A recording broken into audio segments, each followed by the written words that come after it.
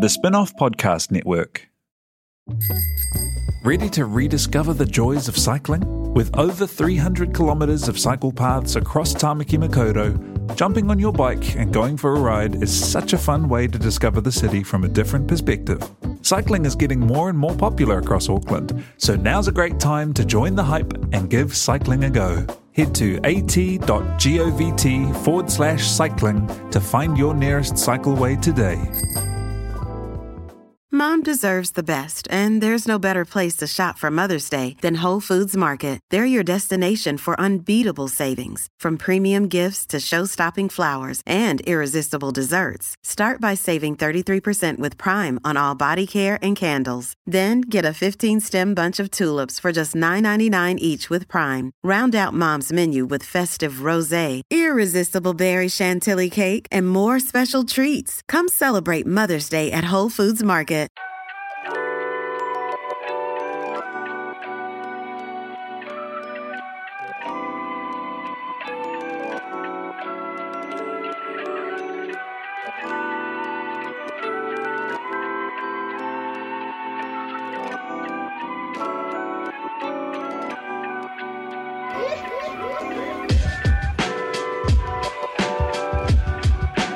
Kia ora koutou, and welcome to Dietary Requirements, the Spin-off's food podcast that wins many awards.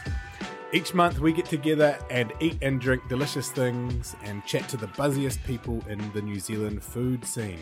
Welcome to episode 6 of season 2, ko Simon Day toko ingoa. Today I'm joined by Alice Neville, the Spin-off's food editor. Kia ora, Alice. Kia ora. Sophie Gilmore, our very pregnant food boss. Kia ora, Simon. You didn't laugh at me for once. And today our very special guest is my old friend and food revolutionary, Ooh. Nicholas Loosley. Nick is the founder of Everybody Eats, a fascinating attempt to use food to break some of our biggest social problems. Thanks for joining us, Nick. Nice to be here, Simon. Firstly, a shout out to our wonderful sponsors, Freedom Farms. Freedom Farms believes that everyone who eats meat has a responsibility to know how that animal has been farmed. They're dedicated to providing you with the best pork and free-range eggs. This Christmas, they've been really generous to donate half a champagne ham to the Dietary Requirements listeners. So if you would like to go into the draw to win, this is going to feed 12 of you comfortably with enough for Boxing Day leftovers as well. You can watch the cricket with a big ham, Sammy. Please send us your favourite cooking tips to aliceneville@thespinoff.co.nz and we'll actually give you a shout out and share your tip on the next pod. Don't be shy, people. Send them in. The only condition is you don't have to live in Auckland, but you have to pick up the ham from Auckland. You have to either get it from Freedom Farms in Parnell or come and visit the Spin-off in Morningside. So Merry Christmas. Put Christmas ham giveaway in your subject line. No, put your best ham pun. Okay, best ham pun. Or I Christmas like ham ham giveaway. puns. Some sort of ham-fisted pun. I like that. So Nick Loosley has worked in hospitality for a very long time. Until recently, his biggest project was simultaneously running a high-end bistro and a beer garden in Russell in the far north. But in 2017, after returning to New Zealand from studying a Master's in Economics for Transition at Schumacher College in Devon, he started Everybody Eats. Everybody Eats is a pay-as-you-feel restaurant, but it's so much more than that. It's a unique proposition. It's saving food from being wasted. It's putting people together in an environment where they would never usually hang out. And it's breaking down social barriers using good food. How close have I got to accurately depicting the Everybody Eats idea? I think Nick's got a better elevator pitch than that. Oh, do you want the elevator pitch? Definitely. I'll give you the pitch that I think I've memorized from our crowdfunding video. Go on. Here we go. Go on. Everybody Eats is a not-for-profit, pay-as-you-feel dining concept. We take food that would otherwise go to waste and turn it into restaurant-quality meals. Our customers can pay whatever they like for restaurant-quality food. No, our customers can pay whatever they like, even if it's nothing, for restaurant-quality food. Beautiful. Nice. And so it started 2 years ago in Gamaisie Street in St. Kevin's Arcade on K Road, running just on Mondays.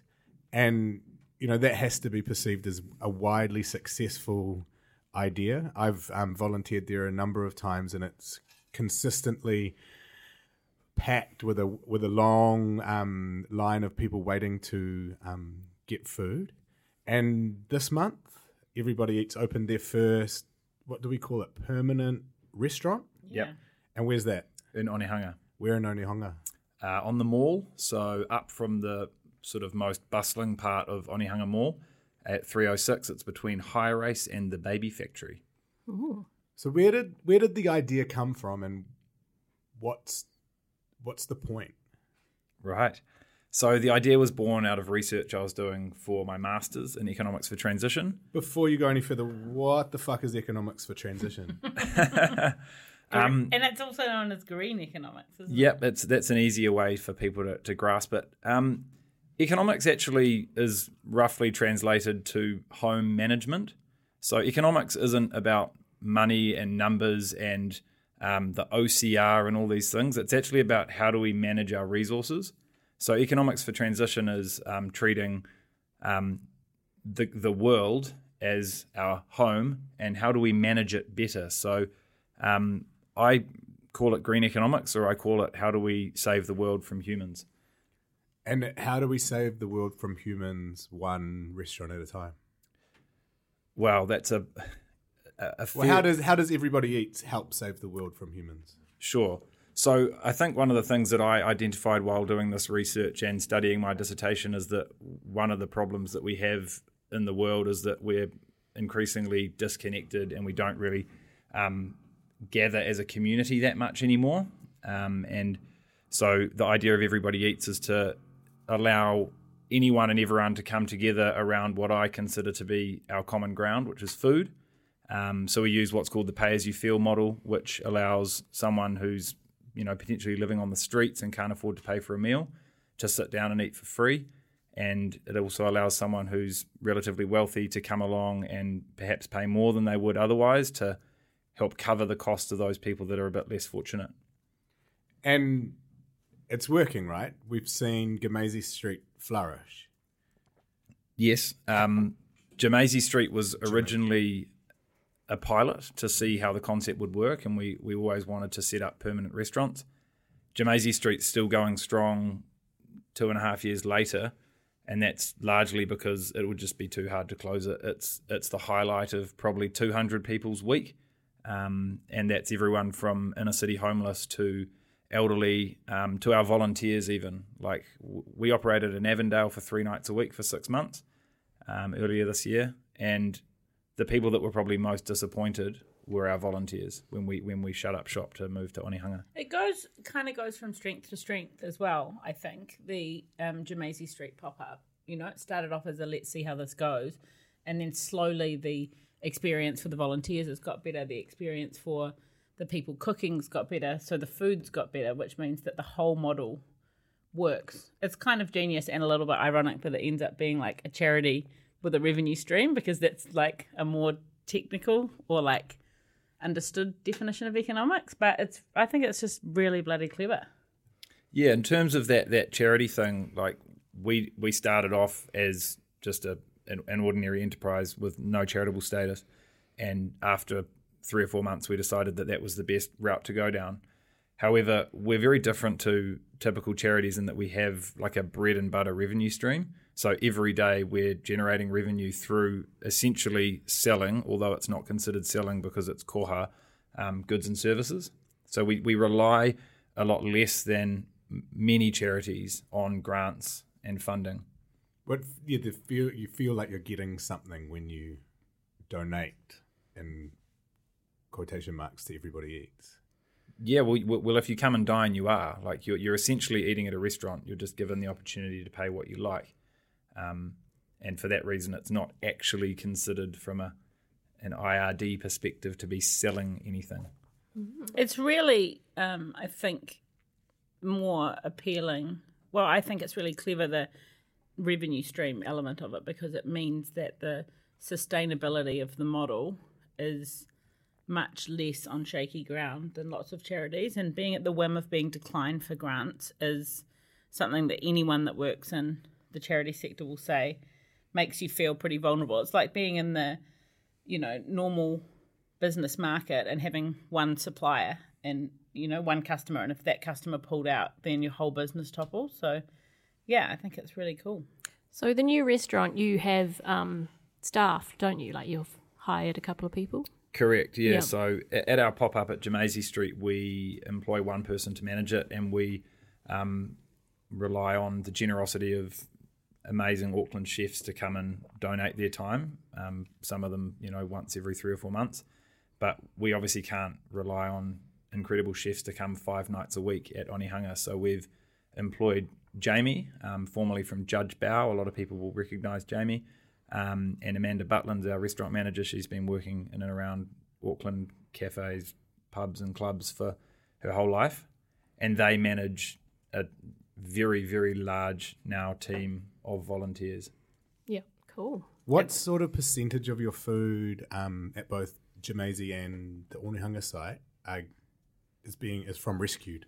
At least 90%. Wow. So we try to work with rescued. So for people listening, rescued food is food that would be otherwise wasted by not by restaurants. We work with raw ingredients and businesses that can't use it anymore for whatever reason. So that might be like a bag of mandarins where one's gone mouldy and they can't take them out of the bag and sell them individually. Like supermarkets. Yep. So it could be supermarket stuff, or it could be a yogurt company that's labelled something incorrectly, or just simply something that's short dated, so that might have a week before its best before date, and they know that they're not going to be able to sell it in time. How big a problem is food waste? Food waste is a ginormous problem. We waste around a third of the food we produce as humans, so we spend a huge amount of time, energy, oil, resources growing all this food, and then a third of it doesn't end up in our stomachs. And then there's a whole lot of people that don't have enough food, so the system's pretty broken. Yeah, hugely. It's a distribution problem, and one that I think will very likely continue to exist. And that's a whole can of worms to open up. But yeah, huge problem. If food waste were a country, it would be the third highest emitter of greenhouse gases after China and the US. So wow, contributing massively to global warming. That's crazy. Yeah, it's so hard to fathom that, and to think that people do not have enough food at the same time, even in places like New Zealand, is buzzy as. It's enormous in food poverty, food insecurity in New Zealand as well, and it's sort of like it's embarrassing in a way. We actually have, there's various different measures, but we actually have one of the worst food poverty and homelessness issues in the OECD. Wow. Why? That's probably a political question that I'll try and steer away from, but I think the divide in this country between rich and poor has grown in the last 10 years.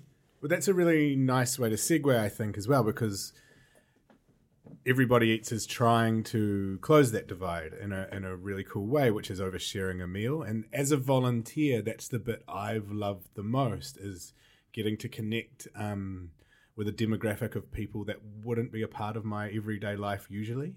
And I've worked in hospitality for a long time. These are easily the best clients I've ever had.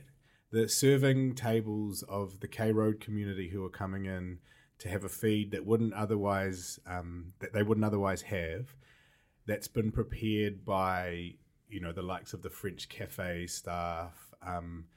They're just so stoked to be there, and so grateful to us for providing them a meal. And I think that's so an important cool. part of it, is that it's a really dignified restaurant experience. So it's not just it's intentionally not a soup kitchen, which means that people are treated in the same way that they would be if they were paying punters in any restaurant. So, having your water topped up and someone ask you how your day is and genuinely look after you, I think is like the really special part of service. And a chance to hear stories about their life and learn more about what different parts of New Zealand looks like has been a really powerful part of the things I've taken away from participating with Everybody Eats, which is cool. I think to Nick's point as well, though, so social isolation is one of the problems that Everybody Eats is solving. But it's interesting that some people actually don't feel comfortable sitting next to someone. I think the gap has become such that some people don't necessarily feel comfortable sitting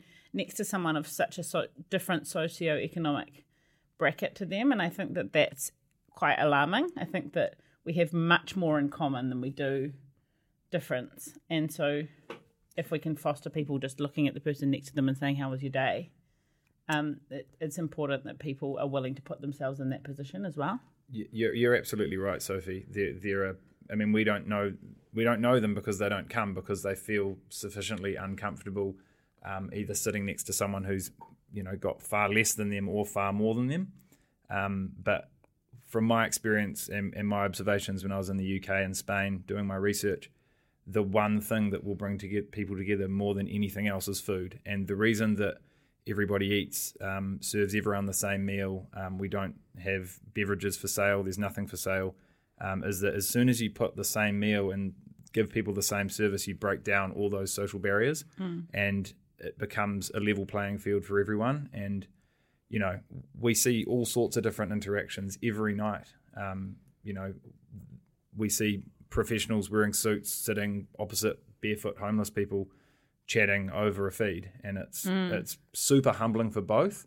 And in my opinion, actually probably more important for the wealthy people to break bread with the less wealthy people, and to recognise that they're not beggars on the streets, and there's a reason that they're in the challenging situation they're in, and once upon a time they were a doctor, there's so many stories.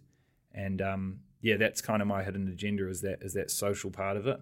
And for a lot of our volunteers, that's as well what they find the most special thing about giving their time.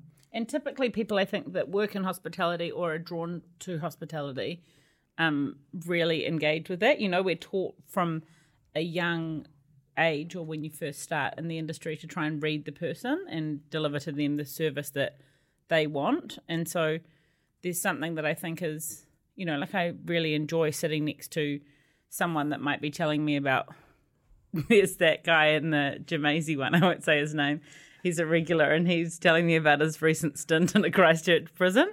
And it was fascinating, his stories, that just on the same level that it would be fascinating hearing anyone's stories about. But, I don't feel uncomfortable in that situation because I think that we're trained to deal with so many different people, and I find it genuinely interesting.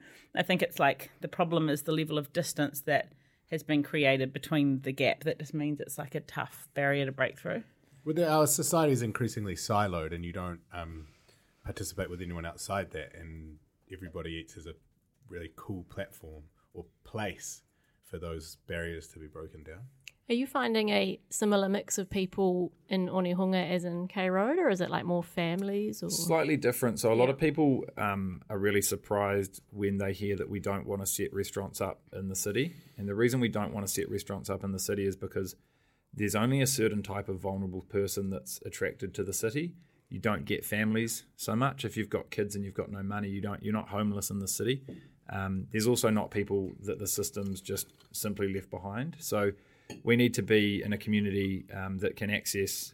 it's kind of like the working poor, isn't it? When you say the people that got left behind. So the mix is slightly different. There's less of a huge variance between haves and have-nots than at Jamaizi Street. It's harder to know who the vulnerable or the people that are in need are than at K Road. It's quite clear. Yeah. Although in my experience, you can't assume anything. Like one story is at Avondale, we were trying to understand where our customers were coming from because we wanted to know how far they'd travel. Yeah. And I personally asked every single person, hey, how did you get here and where do you live? Or where do you stay is probably more appropriate for a lot of the people that we talk to. And there was a really good-looking, tall Māori gentleman that was dining with us like once or twice a week. I just assumed he was like, a creative in an advertising agency in the city. Yeah. And I asked him in a tone that was expecting, Grey Lynn and car. Yeah. And he was like, oh, bro, I sleep in my car on the roof. Wow. Because there's a car park above, and I was just like blown away. So, yeah, you really can't judge. But yeah, to answer your question, more families, more kids, and hopefully a lot more people coming over Mangere Bridge from South Auckland. Yeah. There's quite a I am the lead on Dine Aid, which is another food charity, and I went to the City Mission last week and spoke with the fundraising managers of Wellington and Auckland, and they've had this crazy exponential rise in demand for food, emergency food parcels. So those are parcels that have got pretty basic things, but it's enough food for 3 or 4 people for 3 or 4 days. And the demand went up last year by 40% on the year before. And I said, why? And who is it that's needing them more? And it was the same answer. It was the working poor, the people that can't deal with any sort of financial surprise. So if there's a medical bill or a car breaks down, they're seeing a lot of those people. They're also seeing quite a lot of, so those are like 2 income households. But then there was also quite a lot, they said, of single mums coming through that are working, but the salary of one person not covering the expenses of the household. Yeah. Do you find, because this is a new concept, that there are people confused about how it works and what's going on?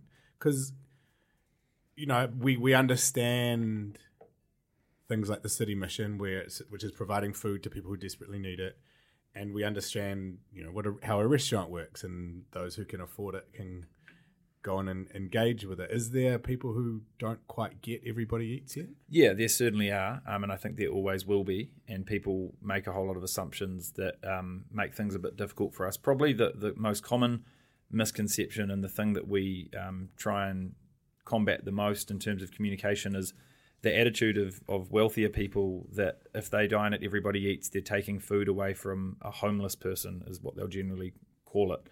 Now, if we don't have paying customers, we can't actually feed homeless people, so it is exactly the opposite of what they think. Yeah. By not dining at Everybody Eats, they are actually taking food away from a homeless person.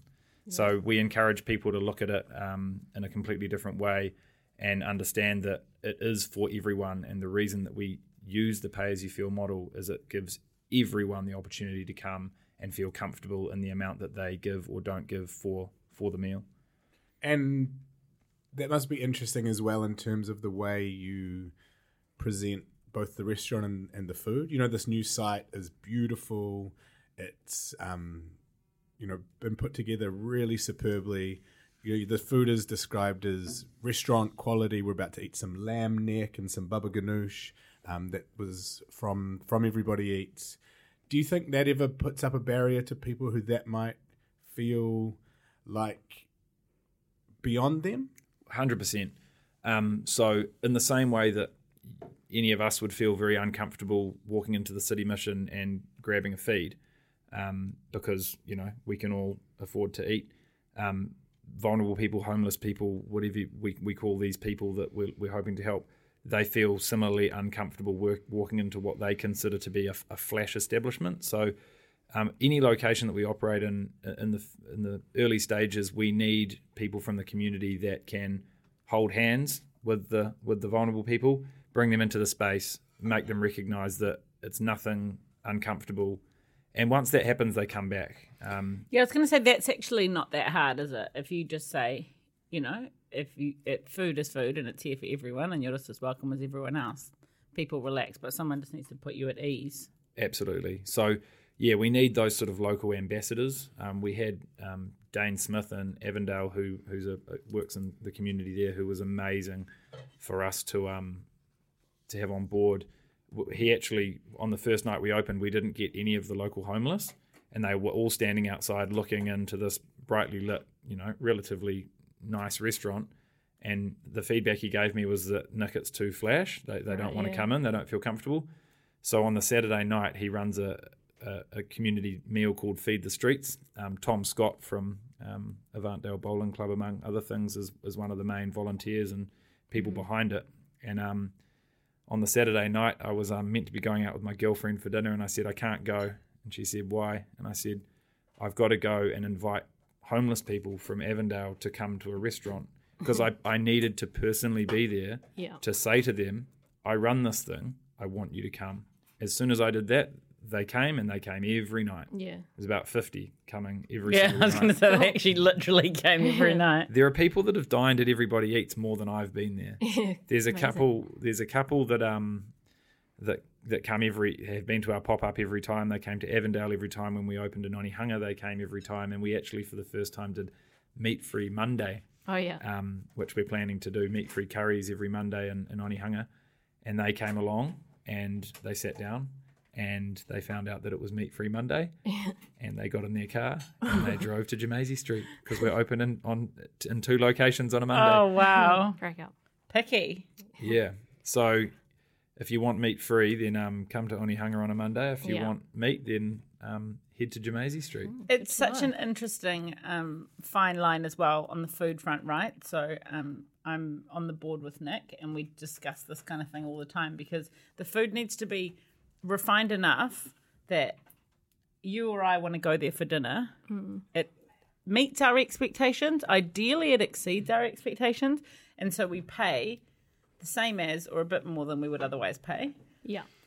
But that can't be really complex flavour. It can't be really intimidating. I guess like outside the box ingredients. You know, you can't have like mega chili. You can't put something really weird that someone's never heard of on the plate because then you're not achieving what you're trying to do.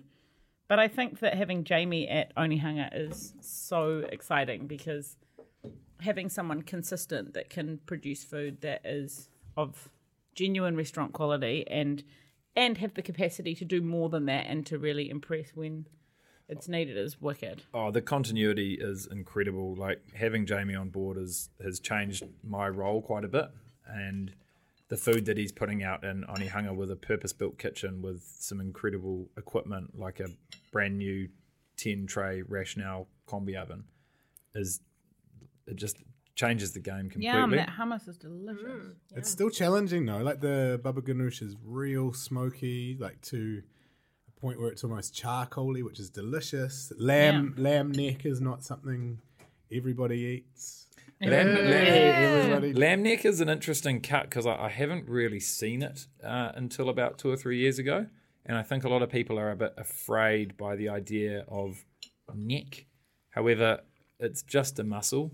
And it goes crazy that people could think of a neck different to a rump or a leg or we take a wee while to get used to these things. We've actually just started getting hold of some incredible meat. I went and rescued some meat the other day and there was lamb rack. Oh my god, I don't even buy that at home. We've been donated dry aged beef. We've got all sorts of interesting stuff. We're getting some prawns today. So with our own facilities and walk-in chiller and soon walk-in freezer, we can hold on to awesome stuff. I feel a bit bad for you there, Alice, eating the day-old fattoush salad. It's quite tasty, I'm not going to lie. The bread is It's kind of soggy, which I like. But tell me how a lamb rack would go to waste, or how prawns ending up in a position where you're allowed to serve them. Yeah. But the original owner might not have been able to use them. Refer to earlier distribution problems. So prawns, we don't typically deal with seafood, so it's not something I'm an expert on, but prawns, I believe, will have a date on them, a best before date rather than a use by date. And that means that a seller of that food, they can sell it past its best before date, but it's telling a certain story to the customer if they do so. So typically businesses won't sell things past best before. You'll find dairies doing it with like Coke because Coke's never going to go bad. For 1 million years. With meat, it depends how the meat's packaged. A lot of meat these days is vacuum packed, which means that it's got a lot longer. And with things like lamb and beef, you can actually sort of age them in the vac pack, especially with beef, for example. You'll get restaurants that buy fillets and they'll just leave them in their fridge for a month or whatever, and that just builds flavour, really. A brief interruption to your podcast. We need you to sign up to the Spin-Off members to keep great, independent, important New Zealand journalism alive. Sign up at thespinoff.co.nz/dietary requirements and you will receive one of our dope podcast badges. Kia ora. Sorry about that. It's Alex Casey from The Real Pod here. And this is Duncan from The Real Pod. We're here to tell you that as well as enjoying this podcast, you should also listen to ours. It's a reality television and real life in New Zealand podcast recorded every week It's relevant. That's not relevant. That's crazy. It's real. It's raw. It's three mates having a nice time and talking about the television. If you like popular culture, if you like celebrities, if you like reality TV, or even if you hate it all, have a listen. You might be surprised. Yeah, definitely if you hate it all. If you hate us, Well, Lots of ammo. It might be an issue. lots of ammo. The spinoff.co.nz, search Real Pod, you might have a nice time. Maybe. With the lamb, I'm not going to mention where we're getting it from, but it's frozen. So what happens with meat is they'll typically wait till it's been on the shelf for a wee while. It's generally premium outlets that do this, so not your pack and saves or like your Asian supermarkets, more your high-end retailers and wholesalers. And they'll just wait till it's at a point where they don't want to sell it, and they'll freeze it down. For a lot of people, they won't even freeze it down. They'll just throw it away because freezing it down is another step. It's another thing to train people on, and it's Time and space. But when you know the value of a lamb rack and how much space it takes up, it's criminal to throw it away. Like, these are $50 a kilo pieces of meat. And it is criminal in some countries, right? It is, yeah.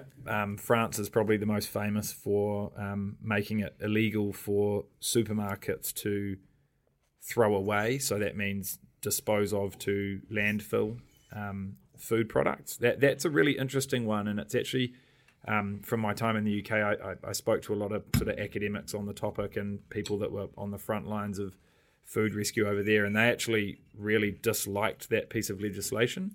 And the reason is that it legitimizes food waste for supermarkets. It makes it okay for them to waste food, and by waste I mean dump it on someone who's not capable of dealing with it.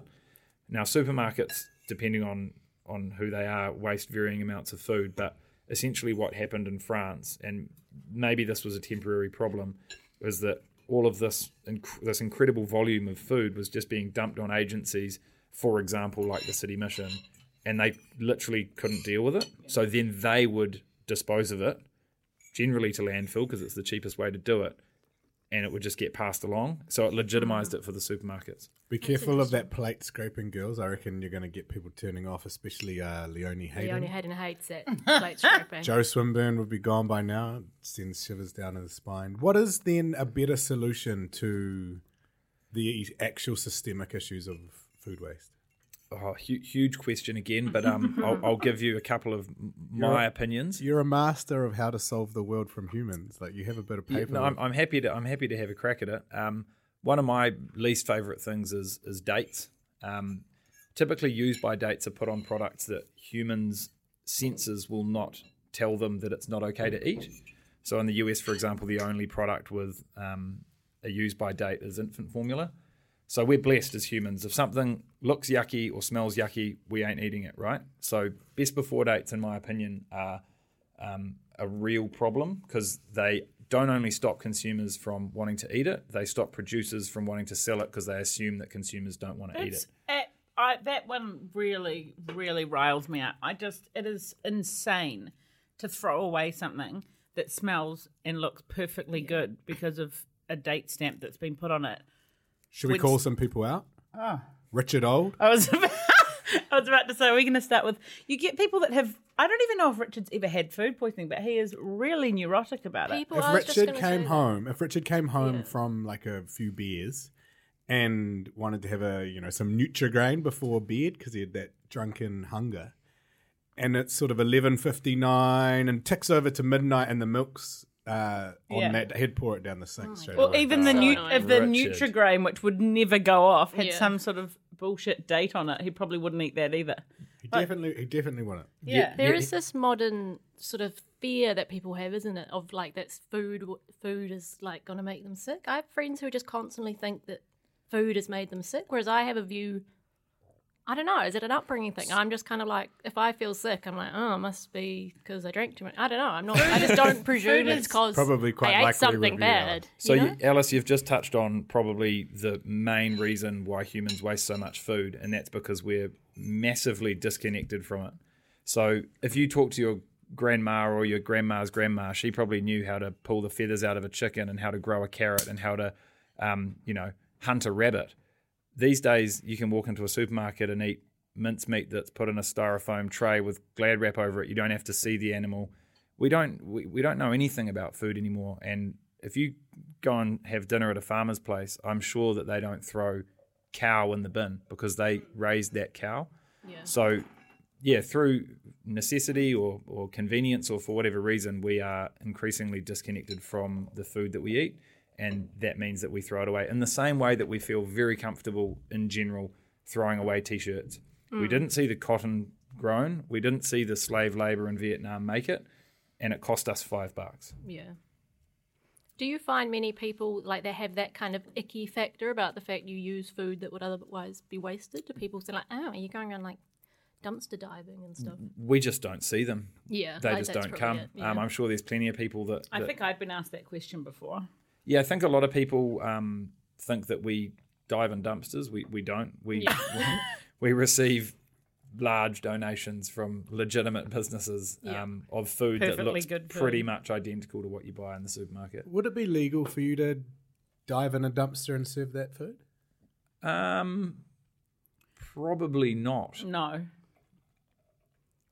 There's still a level of compliance involved. Well, diving in a dumpster is theft, so that's a problem. But food control plan wise, yeah, I assume so. Yeah, I think there's there's regulation there for a reason. You would hope, because the whole dumpster diving thing came from sort of supermarkets throwing out whole, still like packaged, like bread rolls and stuff, right? Which you'd hope they're not doing so much anymore because there are organisations like Everybody Eats. And it still happens. There's still a lot of it. I think New Zealand in particular has done a fantastic job in the last 5 years to help solve or at least redistribute the food waste, and that's largely because of a legislation change. So the 2014 Food Act says it's got a clause that we call the Good Samaritan Clause, which says that if you believe food to be fit for human consumption at the time of donation, you're exempt from any civil or criminal liability. So that means you can donate anything basically apart from stuff that's past its use-by date. Also, it's crazy how the solution to the distribution problem is basically another massive distribution problem, which is that there are hundreds and hundreds and hundreds of food banks around, particularly in Auckland. Like I think the Auckland City Mission supports another 49 food banks around Auckland. So there's literally people in cars just shimmying food around the whole time to try and stop it going to waste. It's pretty impressive. It's in general, to me, a relatively inefficient system. So what I'm really impressed by is the work that big food rescue organisations like Kiwi Harvest and Kibosh are doing. We work really closely with Kiwi Harvest, and what they've achieved in the last, especially in the last 2 years, is phenomenal. So they've kind of gone away from this model of rocking up at a countdown and sorting through 4 banana boxes of kind of like yucky produce to going direct to growers, for example. So they now receive deliveries of, you probably picture what like an apple picking crate is, like a big 1.2 by 1.2 by 1.2 cube full of potatoes, carrots, onions, and they're perfectly good. Like that's stuff that the farmers are forced to turn back into the soil if there's nowhere for it to go, right? Why? Because it looks a little bit different. Yeah, that's one of the things. One of the things. That's another big problem, eh? If an onion isn't round or a banana isn't perfectly curved and yellow, like our brains have been programmed so intensely to picture food as an exact thing that if it doesn't, one single definition of what it should look like. So it's really easy to look at that issue and hate it and be like, oh, well, supermarkets should do this and supermarkets should do that and people should just think this. But you can see how it happened, Like 50 years ago, the little guy in the market was putting this on his shelf and he realised that if he stacked them this way and he made all the tomatoes shiny and he did this and the bananas with this curvature were the most popular, then people bought them. So we're naturally, in business especially, relatively competitive and everyone follows suit. So how do we reverse out of that?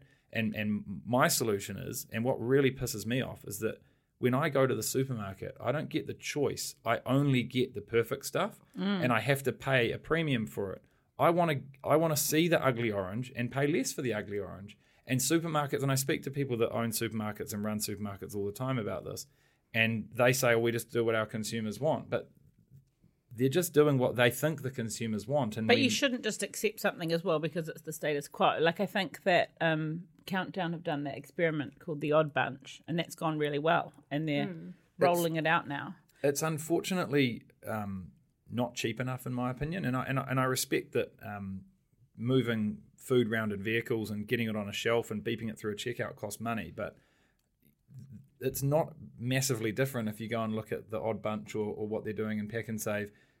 It's like a little shelf in the corner, and there are supermarkets that are doing like happy hours as well, where you can go in and get that stuff at the end of the day that would otherwise go to waste, which is a really positive thing as well, because if people want, like you say, you want a lower price, then you're willing to go in at a time that suits them, exactly, which doesn't add cost to the model that they're running. So going back to the food bank thing, like that is a much more efficient distribution model than all of this ugly or not wanted food going to one agency, getting passed to that agency, and then from my experience, what happens is you end up giving people that don't know how to cook a bunch of silver beet, and they don't cook it, and it goes, where does it go? It goes in landfill, so it just gets passed along. That's why I started Everybody Eats, because I recognised that a lot of vulnerable people didn't know how to turn X produce into something delicious, and we just do it for them. So I would much prefer that half the food banks existed and all the supermarkets didn't pass their surplus, or the growers didn't pass their surplus on to agencies to then pass it on to food banks, but they just came up with a system where people that already go to the supermarket, everyone goes to the supermarket to buy toilet paper or whatever, they had access to the cheaper food, and it's just so much cleaner. But then you've got the problem, like you said, of them not knowing what to do with it, and we can't presume that people have cooking facilities or know-how. So it does just create another problem. But at least they can choose what they're purchasing. With a food bank, people receive a food parcel, and it might not even be culturally appropriate for them. They may not eat that produce for a certain reason. They might not eat onions and garlic. A lot of people in the world don't eat onions and garlic because they don't believe that it's good for their gut. So it's a much more efficient, it's a market system in a way. It's a more right-wing system. However, I think it's much more efficient to give people choice. And I think that, like I spoke with the ladies at the City Mission about us having, lots of contacts in the food industry, make it easier. Like we'll do some recipes that go in with those emergency food parcels so people can understand that, there's mince in there and there's canned tomatoes, and the purpose of that is that you cook those things together to make your bolognese, because it's not obvious. That is what's particularly scaring, and another reason why Everybody Eats exists is because people just don't know how to cook anymore, and a lot of people do, and that's fantastic. And there are some amazing families that get by. They feed 8 people on a $50 budget at Pack and Save. Like a little goes a long way some places. But a lot of people that are struggling, as you mentioned, don't have cooking facilities, and they don't have the expertise to turn something basic or anything at all. Even if you gave them a lamb rack, they probably wouldn't know what to do with it. We get donated a lot of really high quality produce that certain agencies can't give other people because they know that we're the only ones that will know how to cook it right. Yeah. Do you lamb see? neck. And that, Jamie, that was very delicious. Thank you. God, that was. Yeah. I honestly, Simon just had to tell me to stop scraping the plate. Well, that was so delicious. That was he made a harissa from scratch. So this is some of the cool stuff that we can do at a permanent space. So at Jamaizi Street, we've got 5 hours to turn around 300 covers, so 900 plates of food. It's pretty hectic in a smallish kitchen. So now we've got our own equipment. We can store things. We can preserve things. So he can make stuff like harissa from scratch. Yeah, that had Yota motolingi all over it. It was bloody delicious. Big ups, Jamie. Yeah, Big ups, nice Jamie. work, Jamie. I'll never forget cooking with Samir on one of the early Jamaizi Street evenings, and he was trying to do enough spaghetti for 200 people. And it was just so He probably hard only to did that stop one. it. He only did it. He's like, that night in the kitchen, he's like, this is the last fucking time I'm doing spaghetti. Yeah. And just cooking that much pasta that's been donated, so it's prone to sticking together a little bit. Yeah. It's really, really hard. And I bet you've learned so many things. It's a totally different along ball the game, way. bulk cooking. Oh, there are a lot of lessons learned, and as you guys know, I'm not a trained chef, but I've kind of come to be an expert on feeding 300 people in a short amount of time. And it's quite funny because we literally work with some of New Zealand's best chefs, the best chefs in the country and in Auckland. And I feel weird guiding them, but it's necessary because not many people have... They're like looking for the tweezers, and you're like, nah, mate, start mashing them Put potatoes away the now. microgreens. Yeah.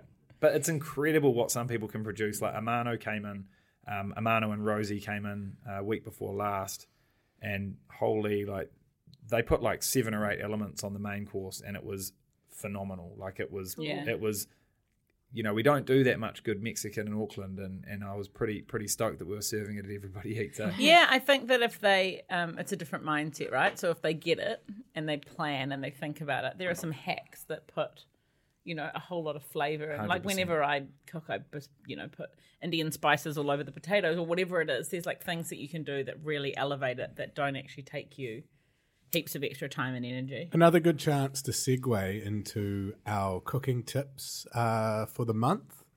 I've mentioned to Nick that he could think about some tips that revolve around preventing waste or using bits of things that would otherwise, you know, normally go in the bin. But we'll get to him last. Do either of you want to kick off? Yep, I will. Mine's also a food waste tip. Oh. Use Prepared. your... Oh, did I do this one already? You did. You were going to say use the tops of the carrot? No, I was going to say don't use the tops of the radishes this time. There we go. That's- Yeah. Common theme. No, but when you thin it, that's such a good idea, especially if you're growing your own radishes. When you have Yeah. to thin them out, microgreens are the fanciest, Yeah. easiest addition to making your meal look good. Or even just bought a bunch of radishes from Countdown last night, and then I just snacked on them, and then I stir-fried up the greens. Yum. Beautiful. Should we all try and do food waste? Okay.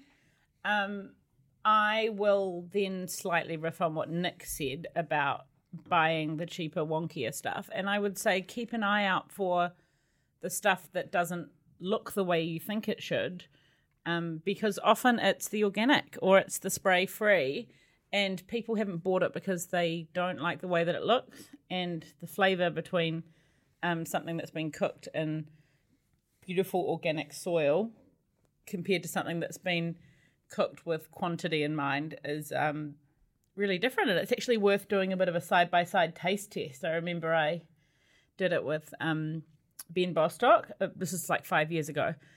But he had an organic pumpkin and I had bought a regular pumpkin. We were away for a weekend and there was heaps of food. And we roasted them side by side. And you realise how much you rely on the look of something to guide you. Because if I close my eye, the regular pumpkin basically could have been a carrot, it could have been a pumpkin, it could have been a sweet potato, and then you taste the organic one and it's just completely different. So buy spray-free, braai, organic things that have been, look at the things that have been put in like the specials department and left behind because often they're the goods. Nice. One thing Nick taught me is use the whole broccoli. The stalk is really, really tasty and a completely different flavour. And I think that's one thing we do wrong Do people a lot. throw away broccoli stem? Definitely. Oh, yeah. People just eat the florets. No. I know. How's this? So we were rescuing food from an organisation that was rescuing food from another organisation who was only using broccoli stems and they were throwing away the florets. Wow. So these guys had pre-prepped, unlimited sort of thumb-sized florets of broccoli because they only wanted the stem. It's Bizarre. so weird. Bizarre things happen. And if you don't want your stem, put it in the freezer and use it to make a stock. Yeah, I have a lot of big stalks in my freezer. Just on the stem, though, you do want to peel off that The outer outer bit, part. It's tough and quite bitter. as well. Fibrous. Fibrous is a good term. I went to a fundraising dinner for Kibosh in Wellington, which is a food rescue Oh, organisation. I wanted down to go. there. Was that part of... Wellington on a on a plate. Plate? Yeah, it was Kelda Haynes, who's an amazing chef. And she did something with broccoli stems. God, what was it? I can't remember. It was Pesto? delicious. No, it was There are like lots of pestos being made these days can't out of remember. all sorts of weird things. But she had got it from the supermarket because of how they sell those bags of the florets. Right. And there was just, she was like, well, what happens to all the stalks? So I contacted the supplier and then got all the stalks from the supplier. Very nice. Good on it. Nicholas. I'm a huge fan of the freezer. I'm a big efficiency person, so when I cook, I tend to cook for for more people than are actually eating, and I freeze stuff. So some of the stuff I love to freeze the most is bone broths. So if I roast a chicken, I'll always make a bone broth from the carcass, from the bones left over, and that's super easy. You just bring it up to the boil and simmer it for anywhere from 2 to 22 hours, and then you just you skim off the top of any of the impurities that float to the top, and then just put it through a sieve and whack it in the freezer. And then do you add vinegar to get the collagen out of the bones? I just want to be clear on the difference between bone broth and stock. Okay, so a bone broth will typically be cooked for longer than a stock, and in terms of the vinegar, you put vinegar in before you heat it in order to extract a lot of the nutrients out of the bones. So if you want to make a really nutrient dense and you've got a bit of time on your hands, then you can put a little bit of vinegar into your cold water. So you soak the bones in cold water, a little bit of vinegar, and then just bring that to the boil and make stock out of it. Great mutual tip. Yeah. Can that be cooked bones or just uncooked? Well, I mean, Sophie, as you know, I was picking up some of the surplus bones from Bird on a Wire back when you were at the helm there. Mm-hmm. And those had already been on the rotisserie. And they'd make a bone broth. They would make an incredibly rich bone broth because there'd be the odd charred bit. And another tip, when you're making bone broth is if you want more flavour, you roast your bones lightly. Colour is flavour with food generally, so if you pop them in the oven and roast them, you'll make a richer, heartier, more umami broth than if you use just the raw bones. And I think that broth shouldn't necessarily go in, you wouldn't use it like you use a stock. I think that the terms have been a bit mixed up. A bone broth should really be the core ingredient in the noodly soup or whatever it is that you're making, rather than going to the effort to make bone broth and then tipping it into your pumpkin soup. Right, okay. Yeah. So tortellini a brodo with a chicken broth, or yeah. beef noodle soup with a beef bone broth. Stocks and broths are great for people that are trying to be a little bit more conscious and eat a bit more plant-based, because the bones are of an animal that already died, and they're incredibly healthy. But they also give, at least me, what I really crave from animal products, and that is umami. You can obviously get umami from mushrooms, tomatoes, various things in the plant kingdom, but bone broth, even if I put it in my mashed potatoes, gives me that satisfying, rich, savoury hit that I crave. Yum. There's drilling about to start in 3 minutes, so we'll move on to our recommendations for our last meal segment. Where's a great place you ate recently? I have to shout out, because I love falafel, Carmel's Israeli Kitchen, that's been showing up at the Parnell Farmers Market, where I sell flowers on a Saturday. If you want to come really clever. If you want to come and meet me in person. Lovely peonies at the moment. Don't do it. Meet me in person, Simon. Or we signing people's limbs on Saturday at the farm. I'll hand out some badges. And the Falafel Fellas. Falafel Fellas. A Syrian New Zealander who lives in Titarangi, has a little caravan, and he makes the most amazing, authentic Middle Eastern falafel as well. So big mad props to those two falafel makers. Yum. My one is Mumbai Chaat in Sandringham, where I went for lunch the other day. Yum. It was a vegetarian Indian place, and I think it was called the mini lunch, and it was just 2 rotis, some rice, a dal, a potato. Doesn't sound that mini. I know, that's the best part. A potato and pea curry and some pickles, and it was just really hit the spot. So yum. Nice people, good food. My recent most delicious meal was, this is for the benefit of the people that know me that listen to this, I think I found the perfect carbonara, and it's at Andiamo on Jervois Road. Oh, wow. And how far is that from your house, Soph? I think that might be what makes it perfect, is you can walk across the street. It's 25 metres probably, but the other one that I wanted to shout out was the Szechuan eggplant that I had at Everybody Eats. So try the vegetarian option when you go, because... sometimes the vegetarians get the jazzier option, and it was absolutely delicious with rice. Thanks, Soph.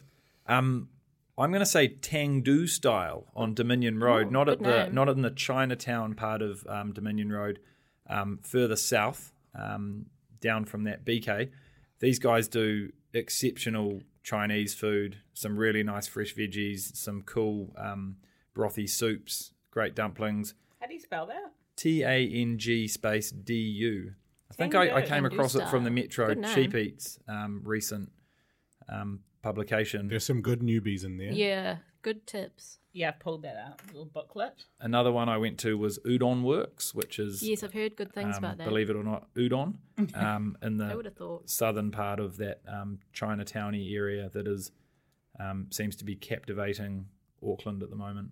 And we've been drinking today a really buzzy drop from Lindauer, one of, I think, the most important Methode Traditional brands in New Zealand. It's been doing the job for a very long time, and this is actually 0% alcohol. I am impressed. Yeah. I am genuinely impressed. Yeah. It's I a think little it's bit quite sweet, a young. little You bit think the dry. pregnant lady in the room would know Yeah. that, eh? Did you not know?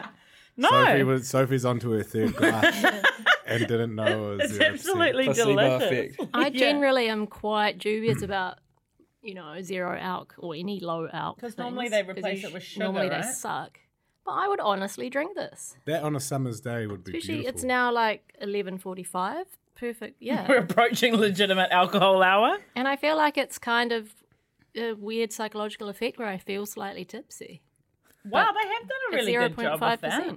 Good on you, Linda. Great tips, eh? The last thing I'd like to do is, how do you sign up to be a volunteer at Everybody Eats now? You just head to our website, which is everybodyeats.nz, and click on Get Involved. We've got a brand new piece of software generously built for us by General Studios, and it's really straightforward. It's super easy, super fun to volunteer, and we don't ask too much of you. So jump on board. We'd love to see you. Sophie wants to say something. She's mouthing things at me. I've got a really quick plug for Dine Aid for Christmas. The campaign is largely focused around December, and so restaurants around the country will be asking you all to add $2 to your bill, and that money, 100% of that money goes to the city mission, to the food banks that we've been speaking about today. So if you can, jump on the Dine Aid's brand new website and have a look at the participating restaurants. And also feel free to up your donation from $2 to whatever you like if you're dining in any of those places. Shot Soph, right on cue, the drilling started. Thank you all for joining us. Next month, there might be another addition to the team with Sophie's baby due on what day? The 1st of December. Oh, 10 days. we might have to find a replacement for that month. We'll see how you're going. You need No, to they get out of sleep the all house. the time. I think we should do an emergency pod when Sophie's in labour. Welcoming Go in into the baby delivery carbonara. suite. Yeah. I've been calling it Chardonnay, but I like that. Chardonnay or carbonara. Carbonara is It's pretty good. Yeah. more on brand. Yeah. We'll see you all next month. Awesome. Thanks to Tina. Donate to all those beautiful charities that we're working with. Shot Tina. Thanks, Tina. She's our fabulous producer. And thanks, Nick. Thanks for Thanks, having Nick. me, guys. Thanks. Pleasure. Bye, ka kite.